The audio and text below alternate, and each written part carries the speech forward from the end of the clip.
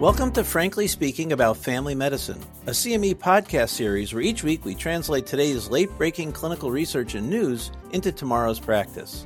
I'm Dr. Frank Domino, professor in the Department of Family Medicine and Community Health at the University of Massachusetts Chan Medical School and editor-in-chief of the 5-Minute Clinical Consult.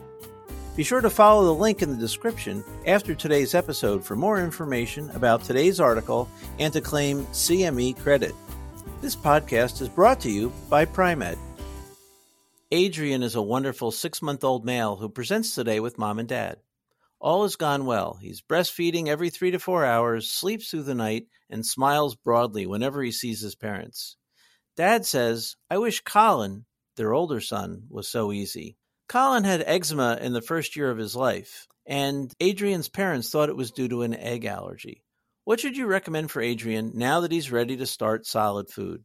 Hi, this is Frank Domino, and joining me today is Dr. Jill Terrian, Associate Professor and Associate Dean of Interprofessional and Community Partnerships at the UMass Chan Medical School, Tan Cheng Fen Graduate School of Nursing.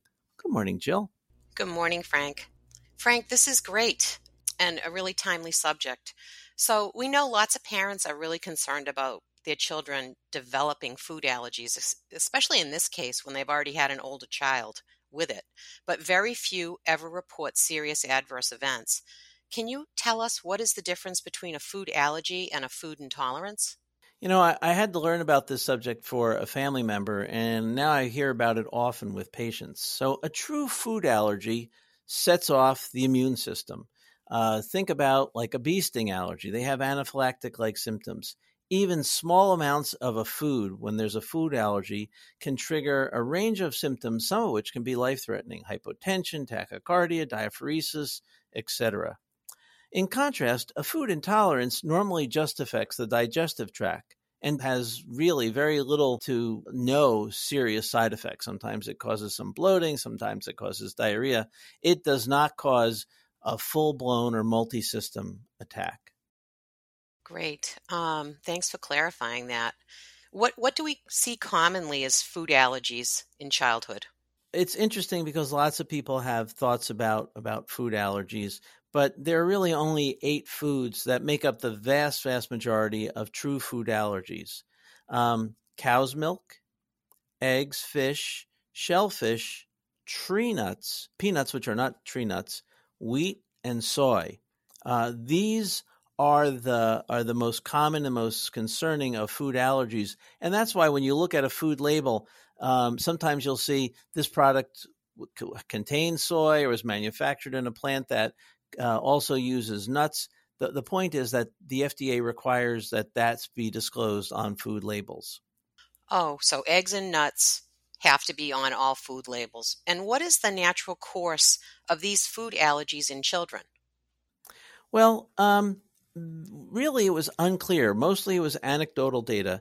A very large study was done in Melbourne, Australia, that tried to look prospectively, and they called it the Health Nuts Cohort Study, which I thought was kind of funny. So what they did was they took 5,000 children at age 1, and they all gave them skin prick testing to the 4 common food allergies: peanuts, eggs, sesame, and either cow's milk or shellfish, depending upon their diet. And those children who had a reaction to the skin prick testing underwent an oral food challenge and further testing. And then they followed those children over 6 years.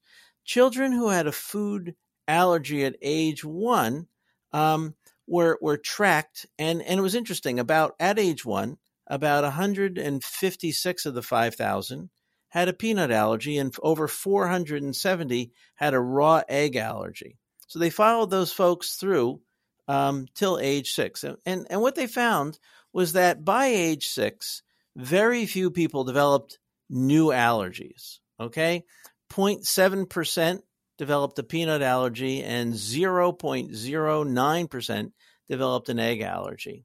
So the overall presence at age 6 of a peanut allergy was just 3% of the population. Now, this is 3% of the population that tested positive at age 1. Of egg allergy, it was about 1.2%.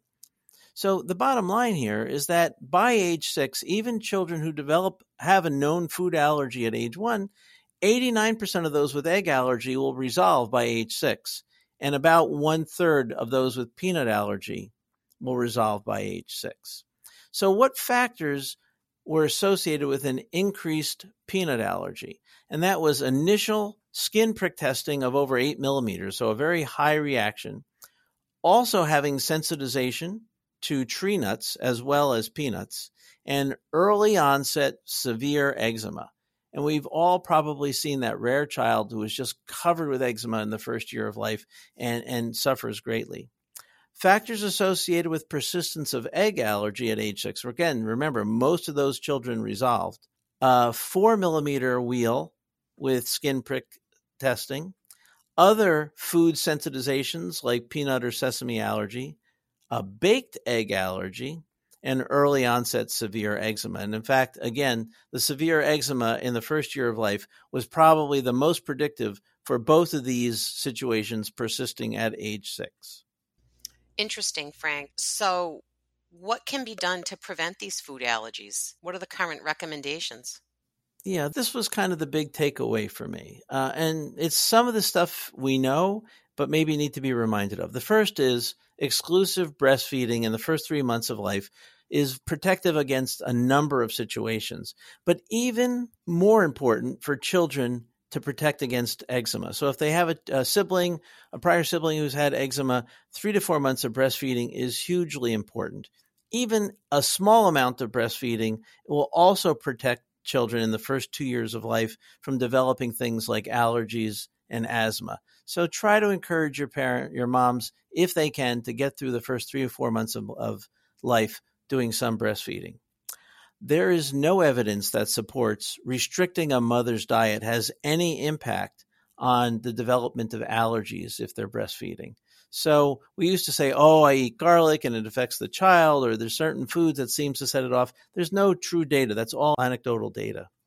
Sometimes parents want to change to a different formula, and the hydrolyzed formula is advertised as the lowest risk to cause a food intolerance. There's no data that supports that. And believe it or not, in 2008, there was a report that said hydrolyzed formulas might be safer for high-risk eczema infants. And we now have good data that show that's not true. Probably the thing we need to talk about parents with the most is introducing safe forms of peanuts and eggs around 6 months of life when you start introducing other forms of solid food. The eggs are easy. They're very easy to scramble, unlikely for a child to choke on it as they're able to add, if they're able to tolerate other solids, adding egg in is simple. Ground peanut is really very helpful. So probably not peanut butter, but ground peanut powder is what's considered safe. And for infants who are at high risk, again, if they have severe eczema already, the other recommendation is to consider sending them for formal allergy testing.